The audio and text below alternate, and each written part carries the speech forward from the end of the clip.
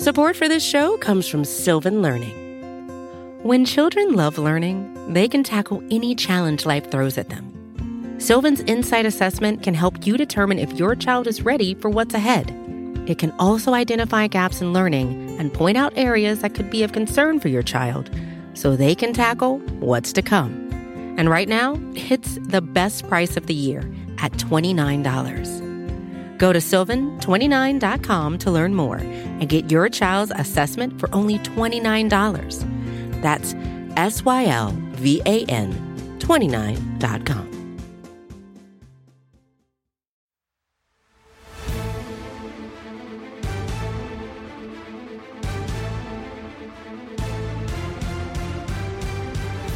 Welcome one and welcome A-double-L to the greatest show of them A-double-L. It is the NFC East Mixtape Vol.148. You can listen to us on any one of your SB Nation NFC East blog podcast networks, or watch us on the Bleeding Green Nation YouTube channel or the Blog and the Boys YouTube channel, where if you do, you will see myself. My name is RJ Ochoa from Blog and the Boys. He is himself all platted out from Bleeding Green Nation. BLG. Brandon Lee Gotten. BLG. How goes it? Doing well, other than being sick, RJ, as you can kind of hear my voice a little bit. It's so weird, too, because it snowed here last week multiple times. So I haven't really gone anywhere or done anything. I've been staying inside because it's been freezing cold and snowy and icy out. And somehow I got sick by just staying inside. So not sure what that's about, but was excited to see the Philadelphia 76ers beat your San Antonio Spurs last night. 70 burger from Joel Embiid, the best player in basketball history, as evidenced by his all-time leading status in points per minute. So, boom. Yeah, it was very cool. I've talked about this game a lot today on the radio, as you can imagine, at 94.1 San Antonio Sports Star. And nobody was really mad. Like, there's not a single Spurs fan that's like, this sucks. There's no expectations for the Spurs. It's the most points that anybody's ever scored against the Spurs. Do you know who number 2 is? 61 was their previous high mark. I don't. It's your boy, Kobe? James Harden. No. Yeah, James Harden is he's the only person to ever drop at least 50 points twice against the Spurs. But of anyone who's dropped 50 or more, there's only been one losing effort, and one of Harden's 2 was a losing effort. So incidentally enough. Also, this was the 14th instance in which somebody scored 70 points in a single game in NBA history. But only the 9th individual performance, right? Because Wilt was so selfish and hogged them all to himself. 6 different 70-point affairs. That's so ridiculous. What would be the football version of 70 points in a game? Like 8 touchdowns. I mean, that did happen in a game this year for the Dolphins, right? That's true. But from an individual basis, player, I think it would be like 8 passing touchdowns. 7 is the record. Yeah, 7 passing touchdowns, right? I don't know. I feel like I think. What did Alvin Kamara do on Christmas Day? It was like 6 rushing touchdowns or something against the Vikings. Unsure, but that sounds vaguely familiar. Wow. Are you prepared for the Sixers to break your heart in the playoffs? I came into the season, with every expectation that they're not going to do anything new.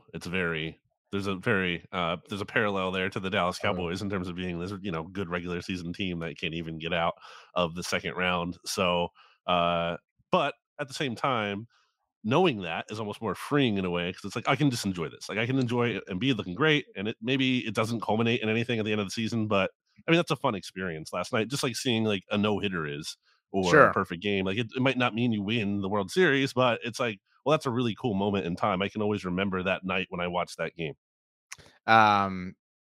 More of the same is a pretty big parallel for the NFC East right now. We're about to get into it, but you actually are kind of like representing something. I've griped about this before. I'm assuming that's an Eagles hoodie for the podcast audience that can't see it. Is that correct? A Kelly Green Eagles jersey, hoodie? It's not quite an Eagles hoodie. Like it's a mix of a band and the Eagles. So there's the old Eagles logo on it, but it also has the band Circa Survive. Okay, which is a Philly area band, a little bit of a combo thing. But so what bothers me greatly in sports, and I've told you this before, is when you have, colors, and your rivals of other teams have colors that you represent. So like the Kelly green you're representing is like the Boston Celtics green. You know what I'm saying? Like that's so different. like I mean, it might be a shade different, but all I'm saying is like if the Celtics and Sixers meet up in the Eastern Conference Finals and you open your closet to like get something Sixers, you see that and you're like, ugh, you know, you're all pissed off. No, That's stupid. It's different. It's kind of like the Sixers have like some Cowboys blue going on. So when it's like Eagles season, you're like, ugh, I don't like my Sixers stuff. That's like, also not true. I actually think Stars. I think that I know that bothers me. I mean, I'm not a hockey. My hockey team is actually the Bruins, but the Phillies literally have like the Cowboys logo in their logo. That's what I'm saying. Yeah, like the dot of the eye is the star, the Cowboys star. The more that I think about it, I think Philadelphia sports probably has the widest range of colors as far as major teams, because the Flyers are even orange. Like there's no symmetry between any of the professional sports teams in Philadelphia. Well, I mean, isn't the Sixers and Phillies even like baby blue? What's that? The Union's even like baby blue or whatever. That's something that's right. They're kind of like a darker blue and then like a gold kind of thing going on. And also, again, the Sixers and Phillies have similar colors in terms of like red, white, blue. They're the way they're doled out is different, but I mean the color, for the most part, similar.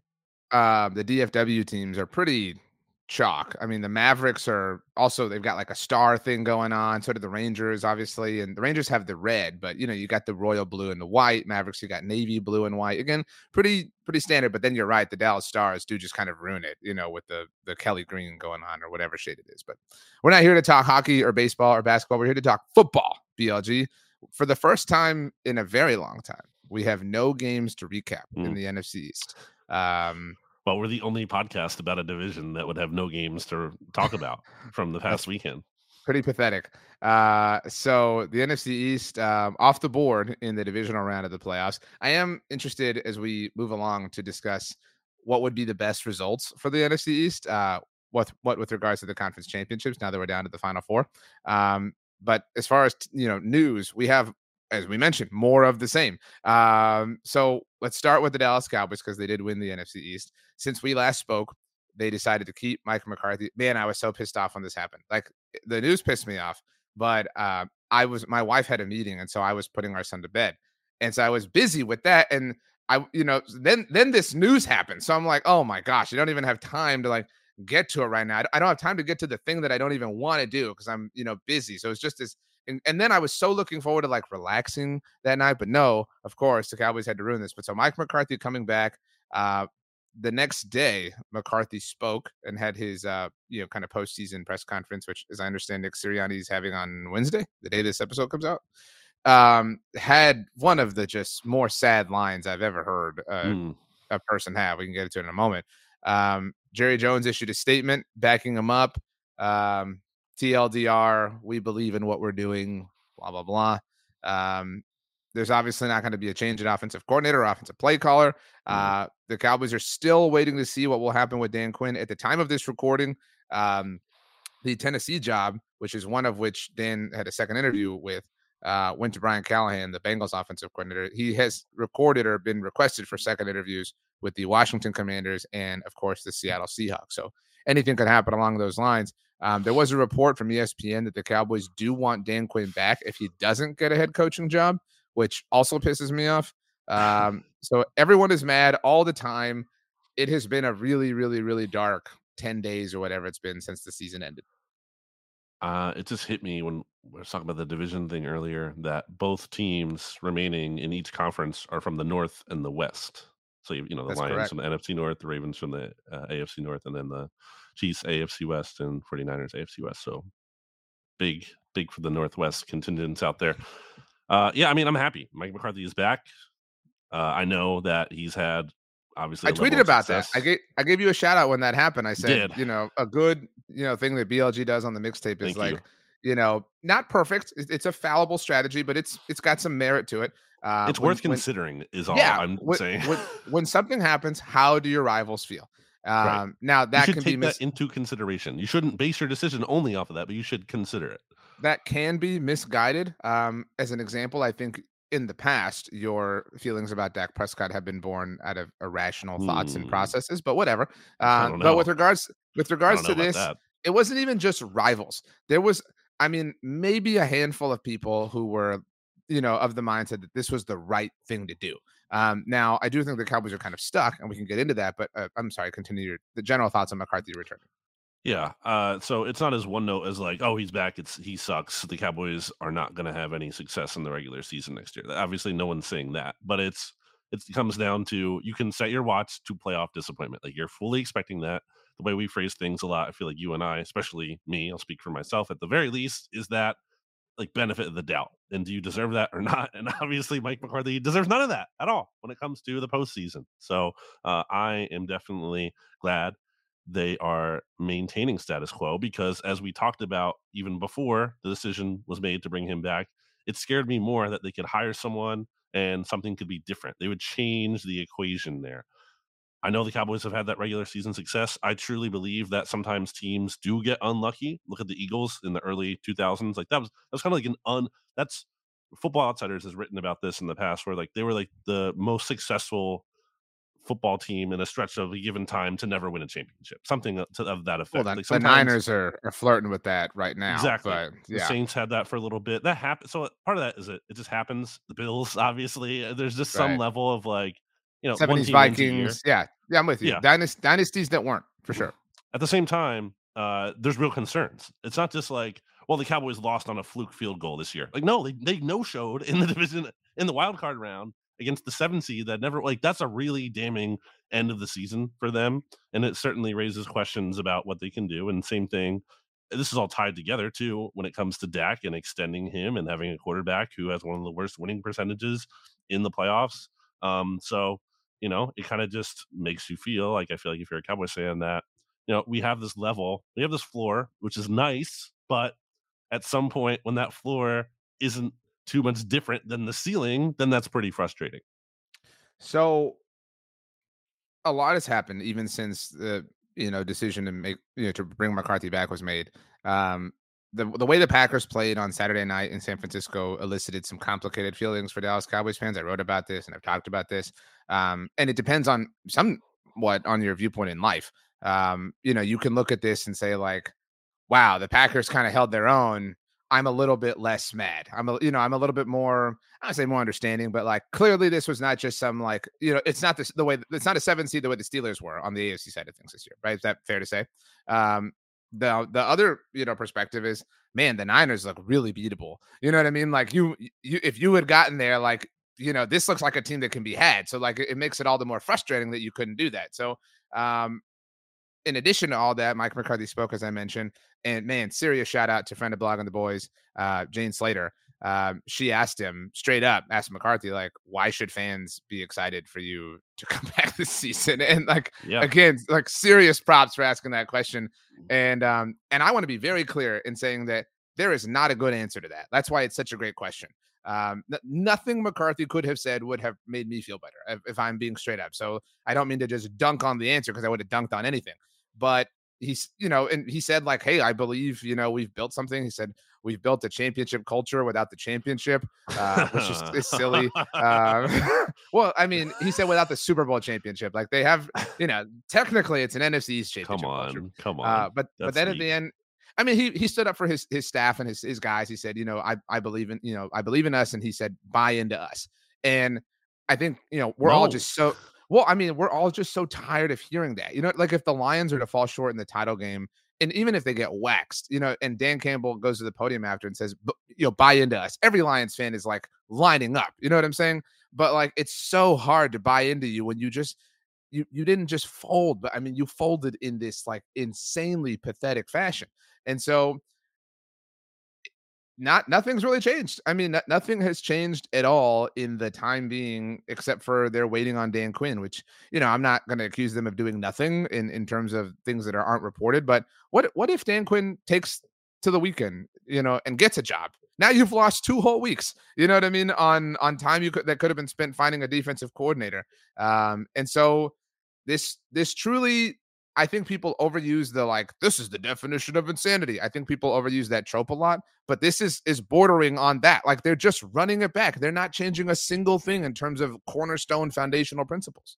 Yeah, I was trying to think about like what changes the calculus here for the Cowboys going forward because like it can't be just like, oh, they're healthier because they were healthy in the playoffs this year. They had no one on their final injury report going into the Packers game.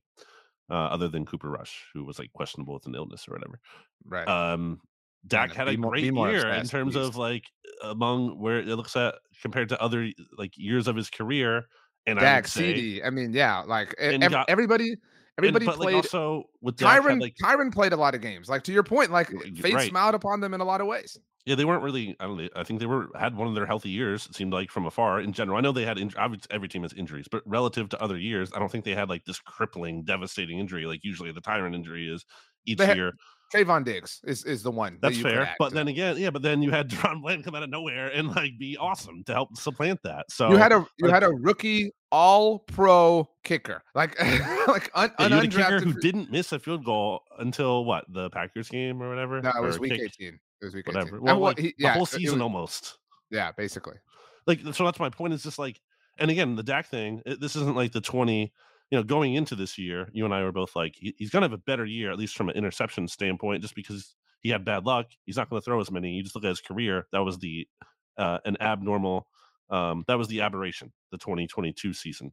But like this year, I'm not saying he only had good luck, but he definitely got the bounce back of that good luck.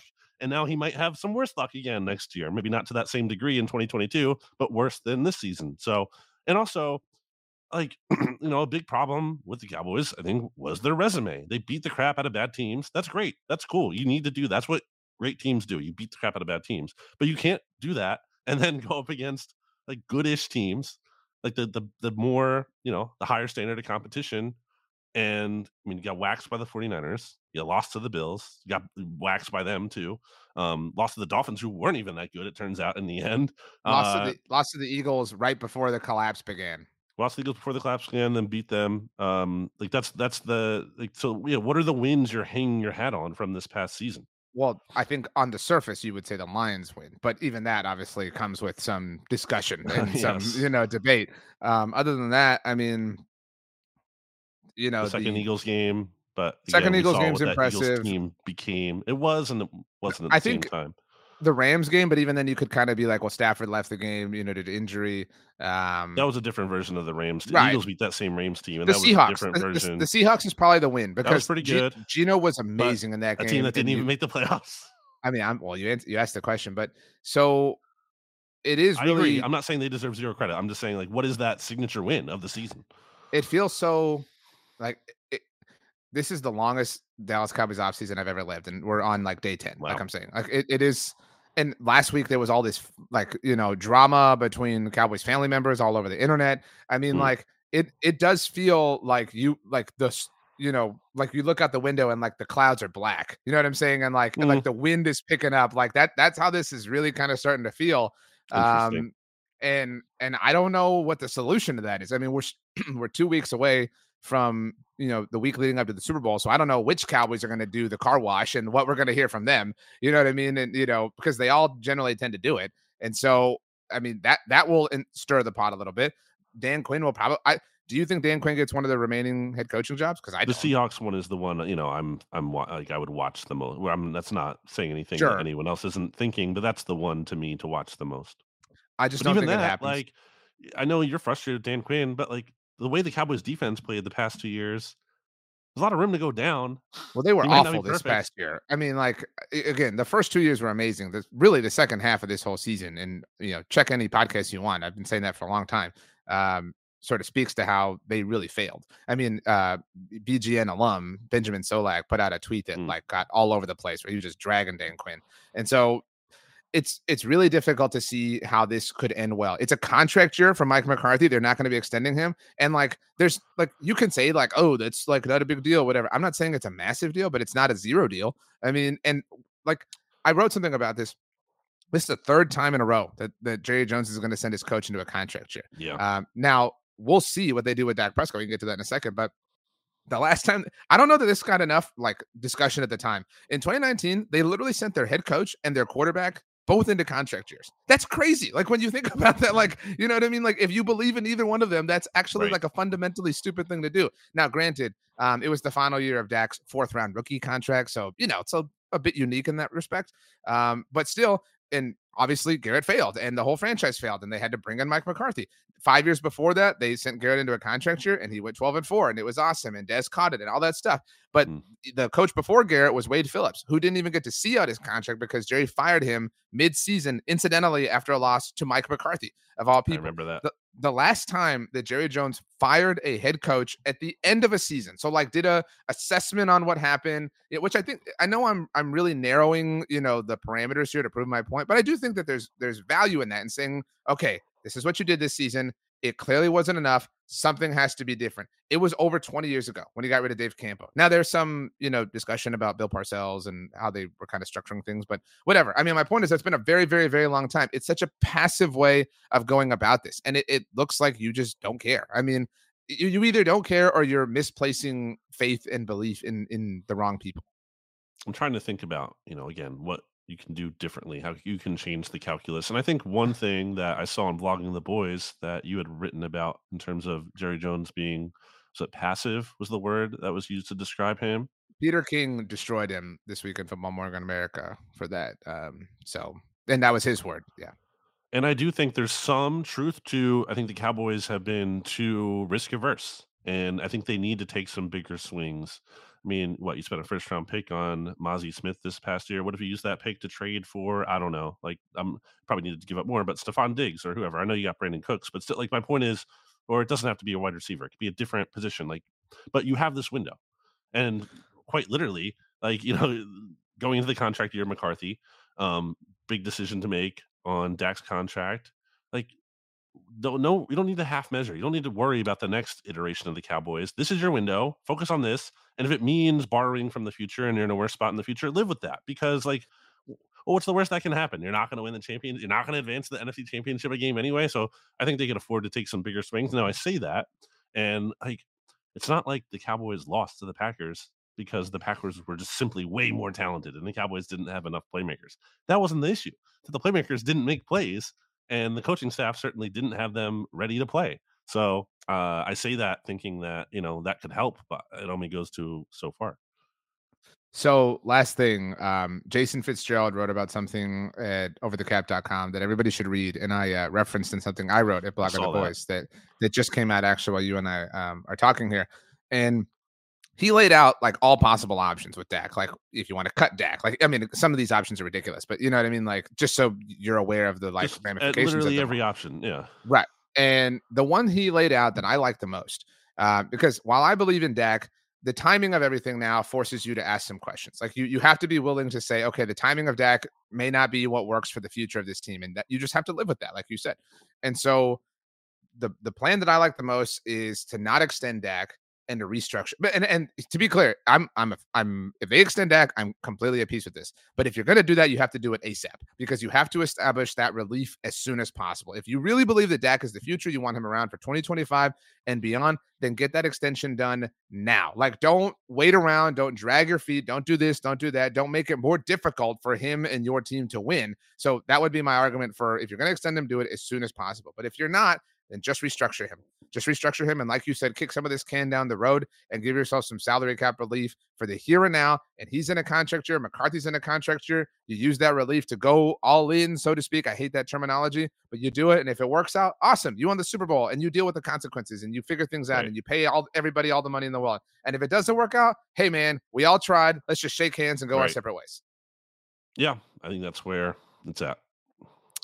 The Philadelphia Eagles, despite the fact that Brian Johnson has known Jalen Hurts dating all the way back to high school, which we had shoved down our throats last year, they will not be retaining him. In fact, Brandon, the Eagles will not be retaining anybody in terms of coordinators on their team. And that's a weird way to put that because you kind of have to. Brian Johnson out on the offensive side of the ball, Sean Desai out on the defensive side of the ball, Matt Patricia out in terms of his level of participation, however you want to qualify that. So for the second time in as many years, head coach Nick Sirianni will be looking for 2 new coordinators on the offensive and defensive sides of the ball.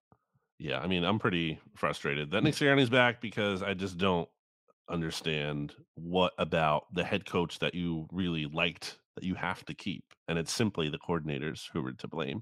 Obviously, you had to make a change at defensive coordinator, especially with how they handled the situation. Even if Sean Desai was awesome, I mean, he's not going to want to come back, and you weren't going back to that. So that, that part makes sense. But man, I've very much been on, I've called it Brian Johnson Island all year, because I think it just became, for me, my perspective on it, too much. Just anything went wrong, Brian Johnson's fault. Anything with the offense is wrong, it's just Brian Johnson. And to me, and I was saying this early in the year too, it's like, well, at the end of the day, it's Nick Sirianni's offense. Now, people might be like, well, then why was Shane Steichen awesome last year?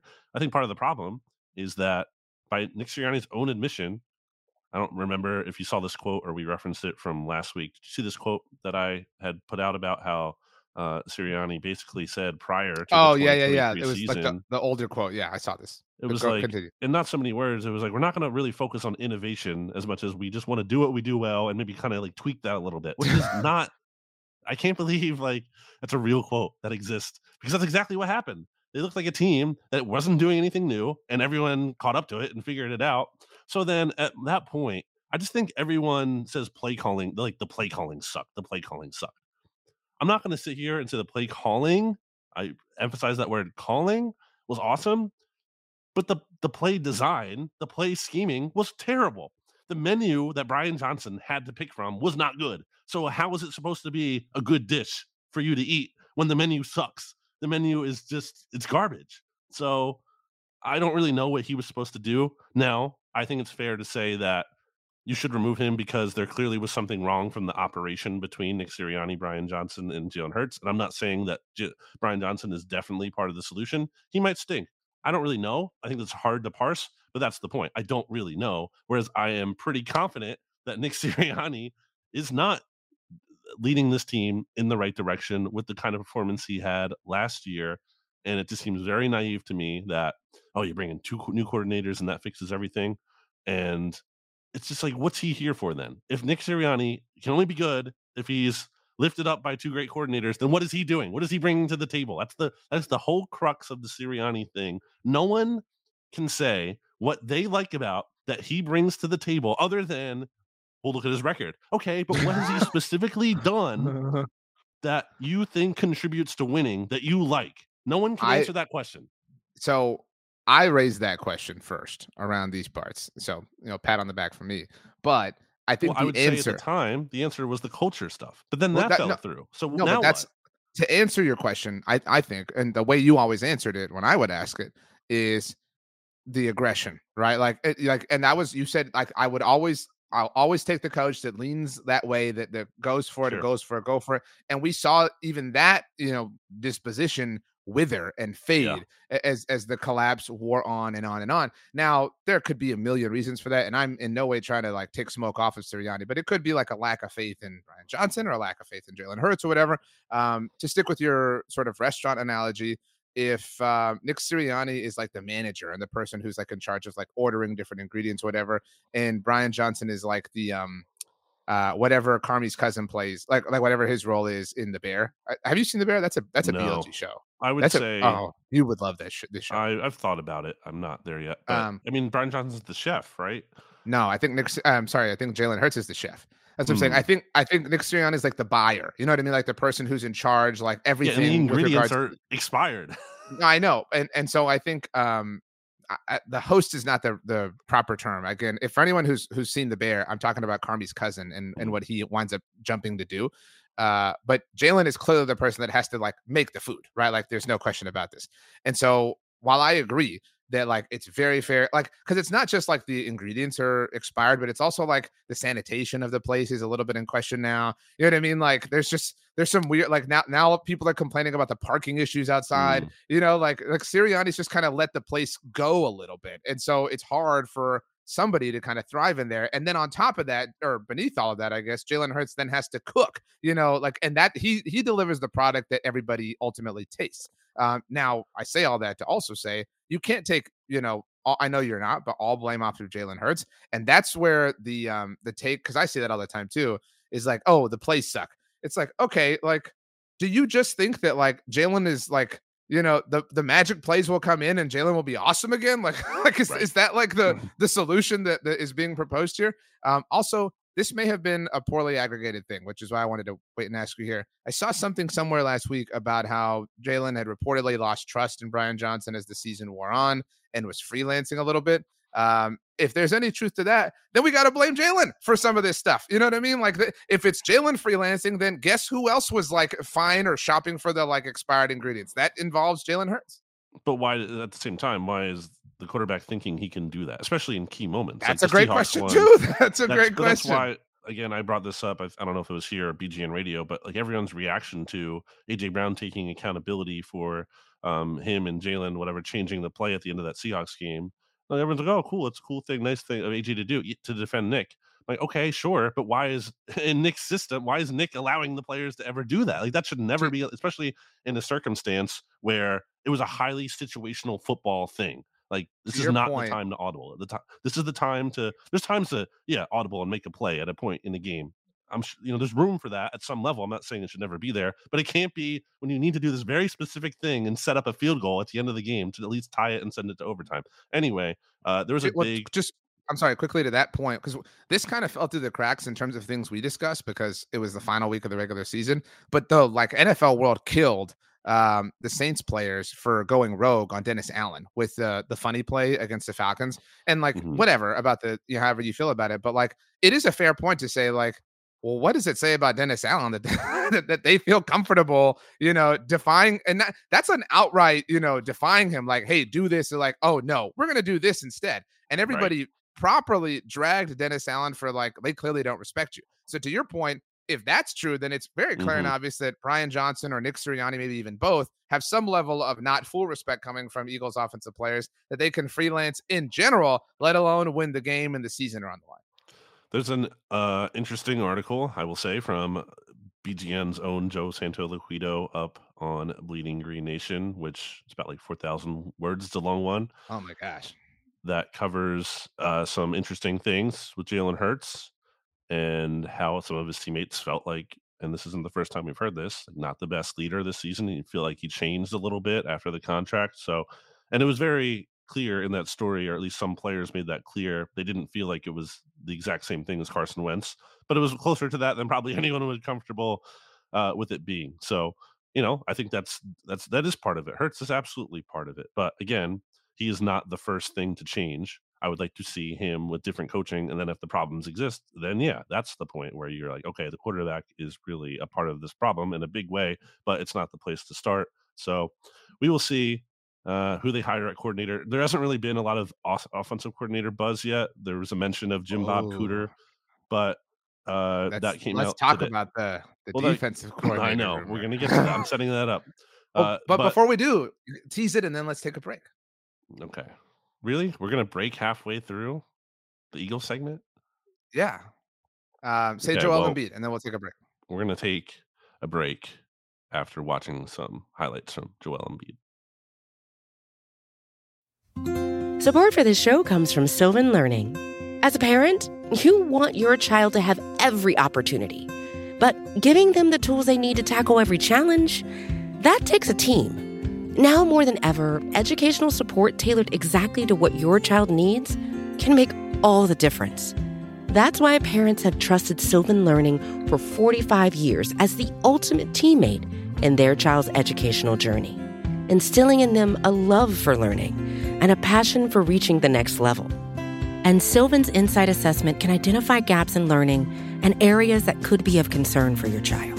It's a 360-degree view into your child's learning that you can't find anywhere else, and helps ensure that your child didn't miss something in school that might put them at a disadvantage in the future. And right now, it's the best price of the year at $29. Go to sylvan29.com to learn more and get your child's assessment for only $29. That's SYLVAN29.com. Welcome back. While we were gone, Brandon, you told me what your favorite thing to drink out of a styrofoam cup is. I mean, I'm not a big styrofoam guy. Bad for the environment, Styrofoam cup. I mean, I guess like a coffee is a basic answer, right? I don't think I drink coffee out of a styrofoam cup, but if I was going to drink something out of one, that's coming to mind. You know what I think is a money-making idea? Feel free to use this, Dunkin' Donuts. I wish Dunkin' Donuts partnered with like Campbell's Soup and offered like drinkable soup, like soup on the go.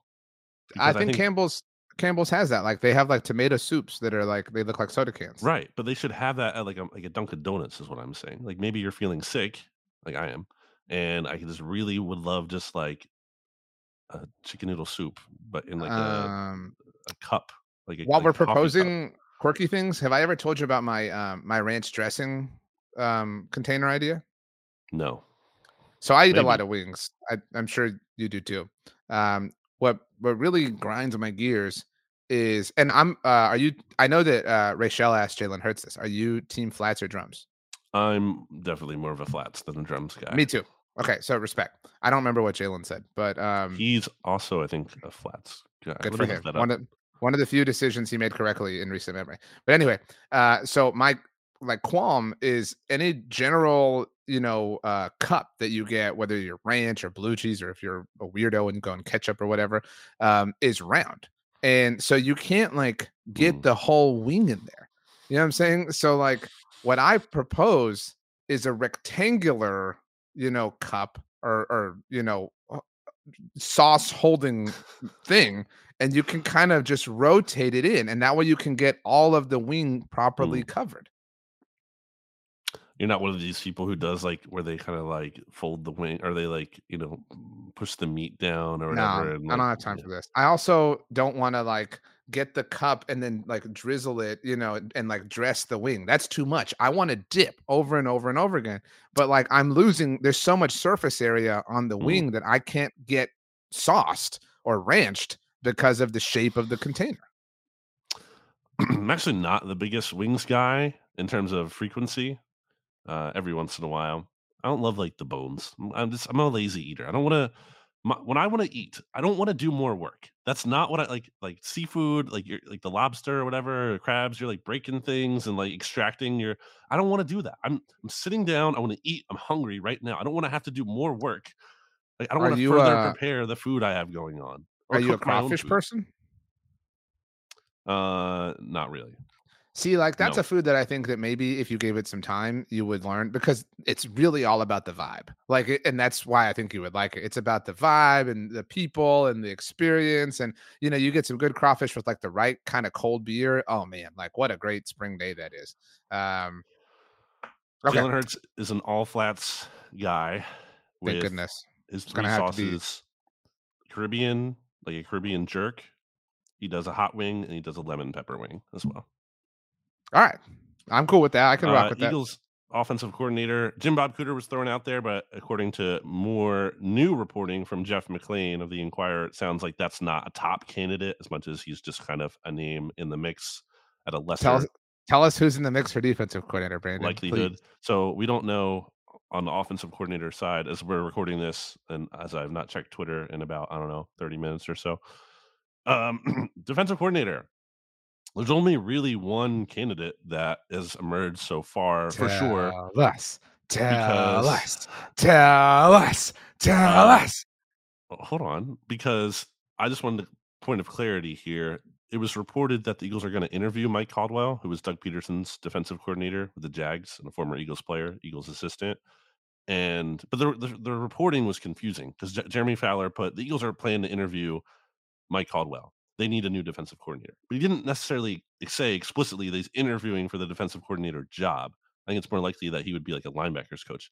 I'm having Anyway, a very difficult time suppressing my the excitement, so please name go ahead. that RJ wants me to get to is Ron Rivera, the best coach Yes. in the division with the combination. No, I think this is less of a laughable idea than you do when it comes to. I don't think Ron Rivera is not my preference for So defensive coordinator for you the think it Eagles. is a laughable idea? Like it's on the laughable scale for you, just maybe not as far as it is I for think me. it's laughable. I just think it's whatever. I don't think it's the most inspiring idea. I see the logic from a standpoint of they clearly are going to go and want to go with a more experienced defensive coordinator when they seem to think a lot of the issues they had last year were that they had a first time, well, not, it was a second, Sean decided second time defensive coordinator, didn't have a lot of experience, and they felt the need to have Patricia in the building who had experience as a defensive coordinator to like hold his hand or to really eventually overtake his job.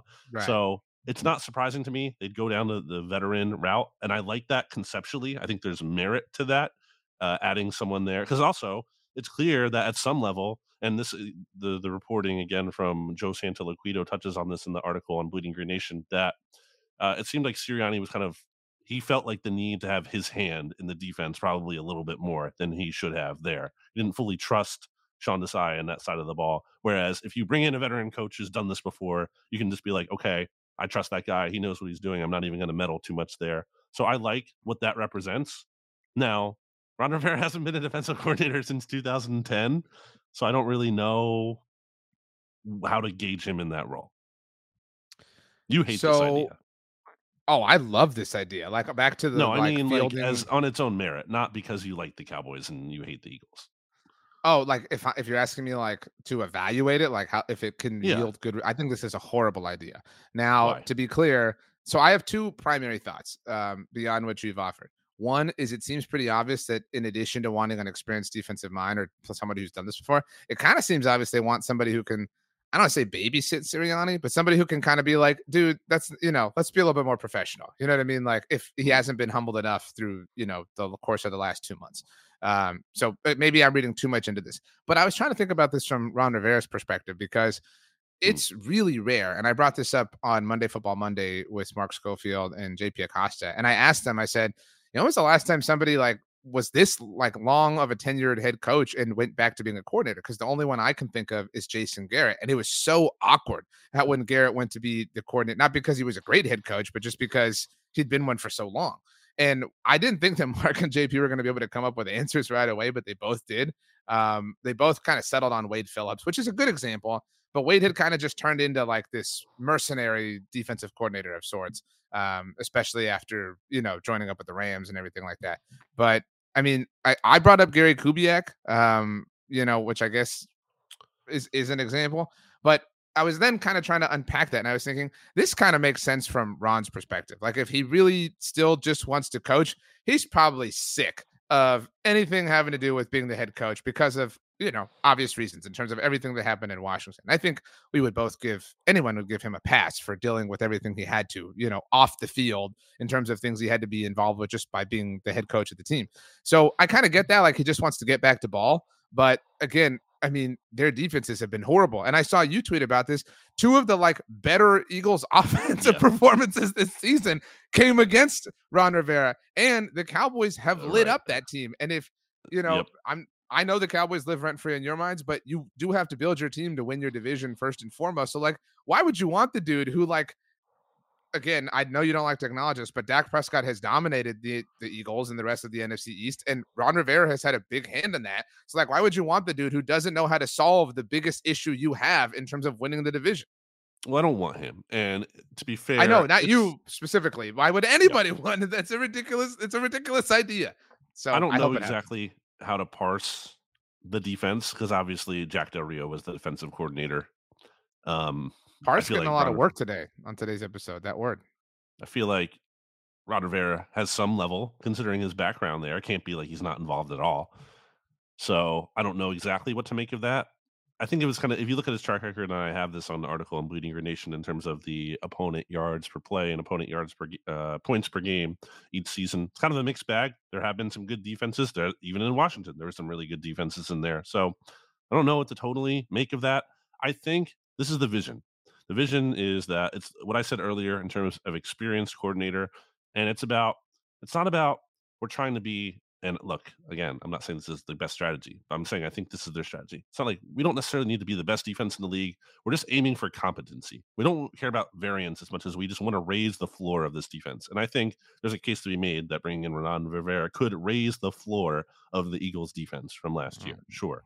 I don't think there's much required to raise the floor, though. You know what I mean? Like Ron Rivera isn't the like floor raiser. Any human being almost is the floor. I think that's what he brought to Washington in large part. He raised their floor. He absolutely did for the most part. I mean, not to this level of great success, but it was from better than what it was before, where they were like totally just scraping the bottom of the barrel every single year. So looking at, I want to look at this now. Defensive DVOA, which FTN Fantasy has dating back to 2021. So this past year, defensively, Washington was, and again, you're right, like Jack Del Rio, obviously part of that, 31st overall. My goodness gracious. They were in 2000. In fairness to him, they did trade two of their best pass rushers in the middle of the season, which they should have, but it doesn't help him. Now in 2022, they were 10th. So there's that. In 2021, they were 27th. So you're talking about bottom 5 defenses in 2 of the last 3 years. That's the dude who you want, and that's literally the second to last, one last year. So not the most inspiring name to me, but I think the right kind of mold conceptually. I think Leslie Frazier is the name who makes a lot of sense. He's out there. I think that's the kind of he's mold. got some who's the example I'm thinking of? I'm trying to think of like some Jim Schwartz kind of vibes. You know what I mean? Like just like that's the it feels like that a guy in my mind. Who's not made to be a head coach, but is a really good defensive coordinator. Yeah, and also that's another benefit in theory of like that hiring that kind of guy as opposed to worrying about hiring this is a little silly to me because you shouldn't hire a coach because you think they're going to be too good. But the problem is if you go the younger route and it's this innovative up and comer guy, then you lose that person as opposed to if you feel like you can kind of, I know this might work out differently with Cowboys and Dan Quinn and everything, but if you feel like you can kind of just get that former failed head coach in there who gives you more stability over the long term, I do think that's another point in the pro column. Ron Rivera has the makings of like interim Eagles head coach from like November 14th on in 2024 after Nick Sirianni's dismissed. Possibly. That's not why I wouldn't hire him, though. No, I agree with you. I mean, I wouldn't have brought back Nick Sirianni, so it's all kind of it's not ideal. I'm so mad at this division because a year ago, well, not quite literally, but a little after the Super Bowl dust had settled, it was just this argument of like, no, my team's better. No, my team's better. Like, no, we have the best this. No, we have the best this. And now it's just like, we both suck. Like, I hate you more. And so, like, I want to say you suck more, but like, I hate my team so much that I don't know that I think anyone sucks more than them. So, like, I hate that the division really just took away so much juice for the entire team with the most. I think you can argue the teams with the most like optimistic outlook are in like reverse division order. I think you can say that. Not that it should be, but I think how they're feeling actually. It's because they've already been through the gamut and they're closer to what feels like the other side. Do we have any news on the Giants? I don't think there's anything like right now. They're still looking for a defensive coordinator. We don't really have any. And Wink Martindale doesn't have a new home. To your point. Quite yet, at least. The Eagles were mentioned as a possible landing spot for him. I don't think that's likely, and they didn't actually. There's no word of them interviewing him as much as just they kind of on their radar, nebulous. But I have not seen anything new from BigBlueView.com other than the big topics there, kind of being like, what do they do with Saquon Barkley? Do they extend him? Where do we think Saquon? Like, what's the best destination for Saquon, or what's the like the one that we're missing? The Eagles. So a lot of Cowboys fans are like, man, if we sign Derrick Henry, like I'll remotely start to believe again. I would not be opposed. What? Well, I mean, like that's not the right way to put it. Like a lot of Cowboys fans are like, that will help. No, that will help me feel something. You know what I mean? That will help me feel just some semblance of joy. You know what I mean? And that would be a little bit, depending on anything else, but like a shred of going all in, so to speak. But like if the Cowboys signed Derrick Henry or Saquon, I mean, I'd be again. Relative to what that was, kind of excited. It'd be fun. Chiefs. Oh man, Chiefs, Bills makes a lot of sense too. Bengals, if they move on from Joe Mixon. He kind of seems like a Steeler too. I was gonna say Steeler, but I guess I don't know. I think they're not gonna go that route. Okay, so nothing really there on the Giants. Still nothing on the Commanders. Head coach search though still underway. Well, actually, I guess we should mention now that the Lions have reached the NFC Championship game. Are you laughing at this or something else? I just thought of. I think the Chargers are a really good fit for Saquon because it's just so theoretical. Oh yeah, and not actual. Anyway, I don't think that's as funny as you thought it was in your head, but it made me giggle. It seems like the perfect fit. This theoretically awesome thing. The Washington franchise and the Lions met in the 1991 NFC Championship game, and Washington won it and then beat the Bills in the Super Bowl. But the Lions are back in the title game for the first time since, obviously. Yep. So now Washington outright holds the longest drought for NFC Championship game appearances. The Dallas Cowboys Right on their heels, though. So Washington last win in 1991, Dallas in 1995. Do you know the next team and the year that we're talking about? So, like, in terms of like most, the third longest drought in the NFC in terms of conference championship game appearances.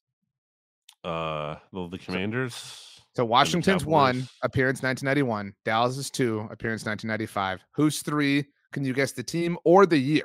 I'll take either one. I don't know. You want to offer a guess? I can't think. Who would it be? The Chicago Bears are that team. Duh. And their last appearance was 2010. So since 2010, every team except for Washington and Dallas have made it to at least appeared in the conference championship game. And in fact, well, I mean, it's a tough scene. It's a real tough. But anyway, Washington's still without a head coach. I mean, this feels like Ben Johnson. Like it's starting to, we're just kind of waiting for him to be available. The Super Bowl, and then it'll be like we got the Super Bowl winning quarterback or coordinator from and then the Lions take a step back next year, and then the Commanders take this big step forward with Drake May or whoever they get and Ben Johnson. Let's play this out. So the commonly mocked player to Washington right now is Drake May, obviously, right? Like because Caleb Williams goes 1 in most mocks. Say it has been so right. As it stands here today, on a 1 to 10 scale, 10, holy crap, 1, how afraid are you of the Commanders? I would say I'm at like a 4 or 5 right now. Out of 10? Yeah. I mean, yeah, a lot of theoretical there. So, but right now, how where are you at? Right now, before they hire a coach, I guess like a 5. Okay. Middle of the road. So if that coach is Ben Johnson, I'm at like a 7. Goes up to like a 7. Okay. So I don't know what to make of Drake May. I've not really, seen a lot of him. I think I haven't done enough work yet, but alternative to Drake May. What if they sign Russell Wilson? Well, then I would go down. No, but like in an effort, like what if they sign Russell Wilson and pair him with like Marvin Harrison Jr.? You know what I mean? And like now you've got Terry McLaurin, I mean, like it's one route. You can't do that. You can't I agree with you in terms of where they are. Like they need this is about like the hope in the future and vision. It's not about like win now. That's not they have the grace period. They already have it. They don't need like this win now. They have the grace period to work with. They're going to slow build this thing. But slow build, I don't say that as in like they might only succeed slowly. They might succeed very fast because turnaround happens quicker than we like. What if and the division looks, what if like Drake May and CJ Stroud, not same kind of player, but that kind of impact. Or I mean, well, on top of that, but like whatever. But like, what if the Cowboys and Eagles are both predictably bad, and both firing their coaches in season, or not even in season? Like, you know what I'm saying? Like, there's a world. Actually, there's a world where a year from now, Ben Johnson or whoever is the longest tenured head coach in the NFC East. Is there not? But yes. No, but that's what I'm saying. Like the Giants could totally be bad enough to where they. Well, if it's in season, I think. Yeah. I think. Yeah. So I mean, like, to your point about playing it right. They could play this so smoothly and a year from now be like sitting absolutely pretty, which is frustrating. It's terrifying. Wow. It's not a fun because obviously for so many years you could just count on them not being a factor. But that's another thing, like another point going against both the Eagles and the Cowboys in the circumstance. Like you're running it back thinking that the other teams in the division are going to be bad again, and it's either your division or the Cowboys division because that's how it's been for a while. All the Commanders are coming. They're coming for, the division title. They're got to make a surge. Do we have anything else to add before we get to songs? Anything? We could do songs and then conference championship picks if you'd like, but anything else? Anything important? No. I just saw a tweet from an hour ago for us that the Commanders and Falcons are both expected to send a contingent to Detroit next week to interview both Ben Johnson and Aaron Glenn. So I'd be less afraid of Aaron Glenn, former Cowboy Aaron Glenn, but you want to do songs or picks first? Yeah, what's Rachel's song? Rachel's song is a banger. Wow. She went with "Upgrade You" by Beyonce. Let me upgrade you. Strong. What's your song? I'm gonna go with. I've told this story before, but I heard this song and this on the album in question. I think you will appreciate this. In high school, obviously, and I had never seen the movie Dirty Dancing. And then when I saw that movie, maybe like 5 or 6 years later, the line was said, and I was like, "That's the Fall Out Boy song." Nobody puts "Baby in a Quarter." I love that song, so going with that. Do you know what movie that's from? I know there's a Fall Out Boy song in that movie Dogtown, the skateboarding movie. No, like what movie the line of the song is from. Did you not hear the story that I just told? Literally No, 5 I seconds wasn't listening. Oh my gosh. I literally told a story that I had heard this song. I had never seen Dirty Dancing. And then when I saw Dirty Dancing like 5 or 6 years, I hope everybody heard this sequence because this was really frustrating. I literally just told this story that Have when you seen the movie? Yeah, I just told you twice that when I saw the movie, that when Patrick Swayze says it, I went, that's the song, that's the Fall Out Boy song. So Nobody Puts Baby in a Corner is my song. I totally was gonna say another Patrick Swayze. What's the word? I was conflating that with Ghost. Oh, that's a horrible. Well, actually, I've never seen the movie, but my wife and I saw the Broadway show, and it was bad, and it makes me not want to at all see the movie. That's the one where he's like, they're like molding the clay together. Anyway, my song this week is by Thursday, and it's "Understanding in a Car Crash." It's more of like a up-tempo song, I would say. Hardcore. It's a hardcore song for the hardcore listeners. For the hardcore listeners out there, smash that subscribe button, will ya? On both the bleedinggreenNation.com or Bleeding Green Nation YouTube channel and the Blogging the Boys YouTube channel. Leave us a review and rating. We're a few weeks away from having to put some Usher songs on here. Yeah, we are. What's your favorite Usher song? I mean, I just said it. No, that's not true. I think it's tough. It's really tough. I mean, it depends what like kind of Usher you're in the mood for. Like Confessions is obviously great. Burn is great. I was gonna say I think it has to be. It's Confession between Confessions and Burn for me, but I'm gonna say Confessions. Caught Up is a great Usher song, kind of an up tempo one. I'm gonna spoil it now. The Usher song I'm gonna put on there though is DJ Got Us Falling in Love. Wow. If you're in the right mood and that song comes on, bang. Wow. Okay, so conference championship game picks. We will discuss these games at length with our buddy Steven Serta. Did you look? Did our same game parlay hit? I don't think it did. No, I don't think we went 0 for 3 again. Wow. Well, for the purposes of just information, AFC Championship game up first. The Chiefs are in Baltimore. First AFC Championship game ever in Baltimore. The Ravens are 3.5 point favorites at home. It did open at 3, so they've picked up a half point in the few days since. Patrick Mahomes he just refuses to lose. That's what I've been told. Hang on. Before you go any further, I got a Slack from Pete Sweeney today for us on Tuesday. It was, he said, got to say, that was the first one. And then the second one was some big capital RTL vibes in Buffalo. First time all year. Scary. Huh? RTL refuse to lose. Oh. Yeah, like that's a common but seriously, it's just the inevitability of him is for real. It doesn't mean he can't lose, but it's hard to bet against it. And I know Lamar won. Congrats to him last week for avoiding becoming literally the worst quarterback in NFL history in playoff winning percentage ever.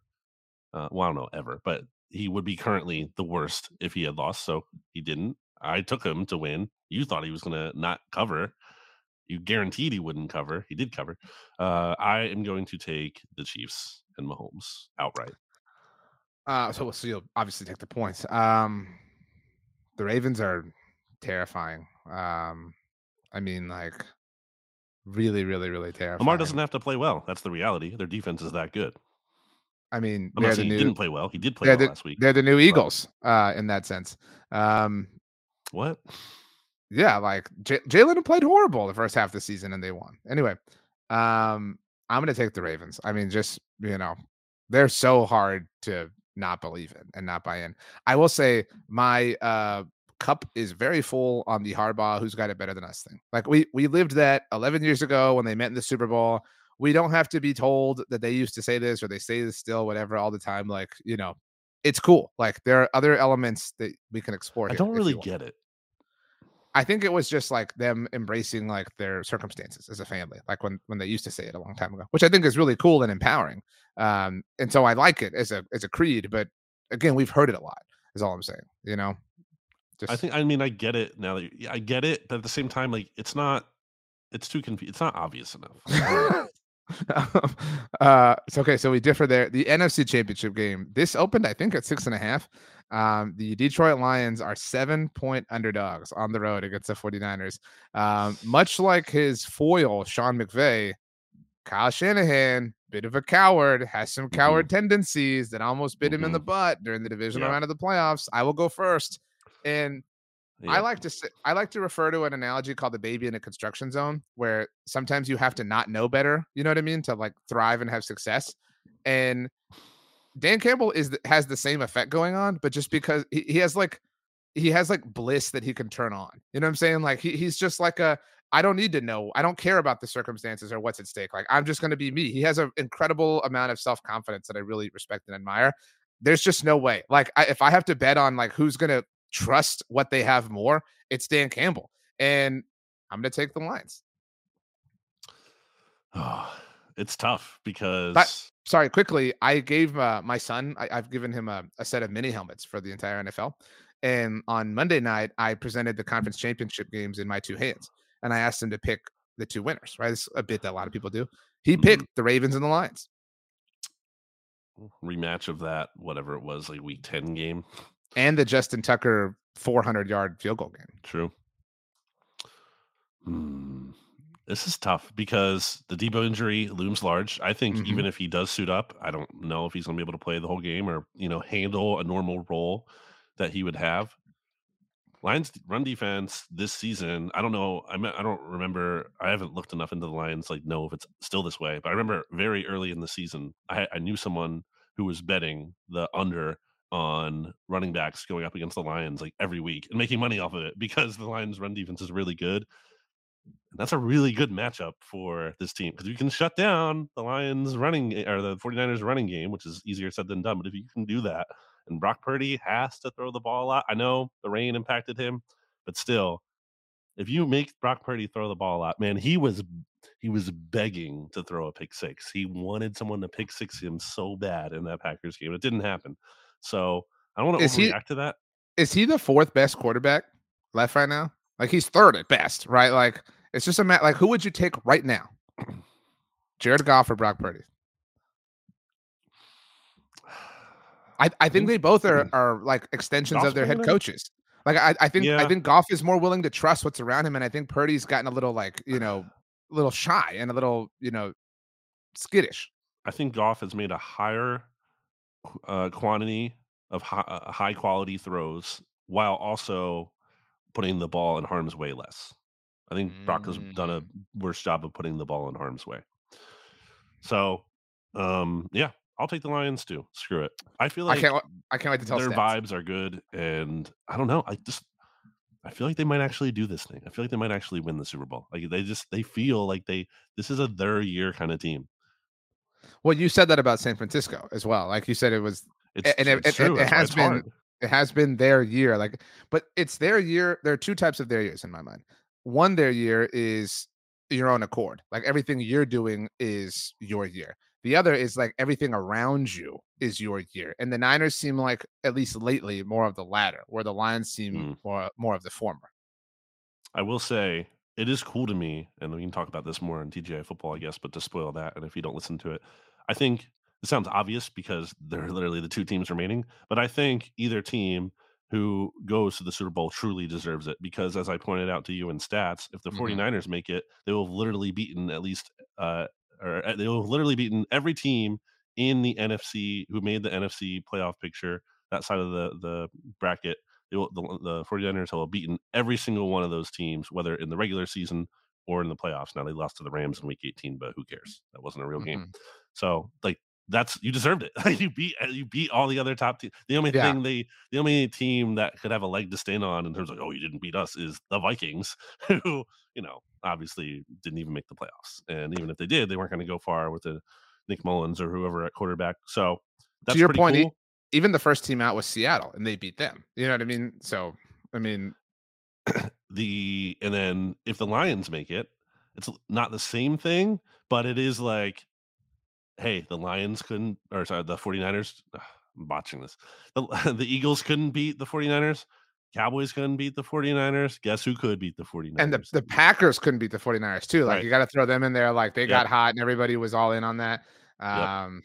So the Lions will, if they make it, they will have undoubtedly like earned it. It's not a matter of, everyone questioning, like when the Saints had their little, well, if the Minnesota Miracle didn't happen, we were definitely beating the Eagles. Like there's none of that. It's whatever team that goes to the Super Bowl, like 100% unquestionably deserves it.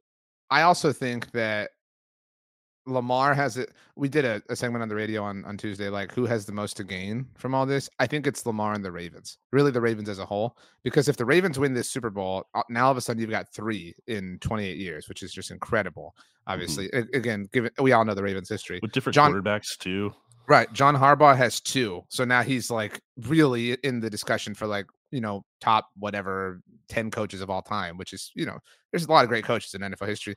And Lamar, not that like one Super Bowl is like a easily conquerable thing, but now you like if there is a true like, challenger from Mahomes, Lamar's going to get the second MVP, right? We agree on that. And so, Lamar would have 2, Mahomes would have 2. And if the Ravens in the Super Bowl, Lamar would have a Super Bowl and Mahomes would, I say only relatively speaking, but like only have 2. Like, you know what I mean? Like it's not Burrow, it's not Allen, it's not, Mac Jones or whoever, like it's Lamar. That is who the answer is. And it would be the most like from a resume standpoint, equal, top 2 quarterbacks we've seen. Because there was never any like, balance to Peyton and Brady. You know what I mean? Like it was so one-sided from a resume standpoint. I'm so glad you just brought that up because that's the case if Lamar loses, right? Lamar at that point, it's like Lamar's Peyton, regular season king, but in the playoffs, Brady and Mahomes, like those are the guys who are going to come through. If we acknowledge that Mahomes is Brady, who I know Allen wants to be Peyton so badly, he's not. I think Burrow stood a chance, and if they'd won that Super Bowl, Phillip Rivers kind of. Oh gosh, I don't think you're wrong, but that's that's horrible. Yeah. And so that would make Burrow Ben Roethlisberger, I guess. No, he's better than that. Well, they had some moments. Oh, and they never really beat the Patriots. Yeah, he had good years, but like Burrow's at a different level, I think, than that. Wow. I don't know the comp. There has to be a good one. Just kind of blanking. AFC quarterback. Joe Flacco. He's Joe Flacco. That's who he is. I thought about that. Yeah. Wow. He's not Eli. I'll say that. No, we're talking about AFC. No. Okay. Very exciting. We'll talk about it more on Friday on TGI Football. For now, we bid you adieu. And as we do, Brandon, you told us that you were going to sing a song on the way out. So go ahead. I'm sick, man. I'm not going to sing a song. Then say awful. Say any 3 words. Any 1 word.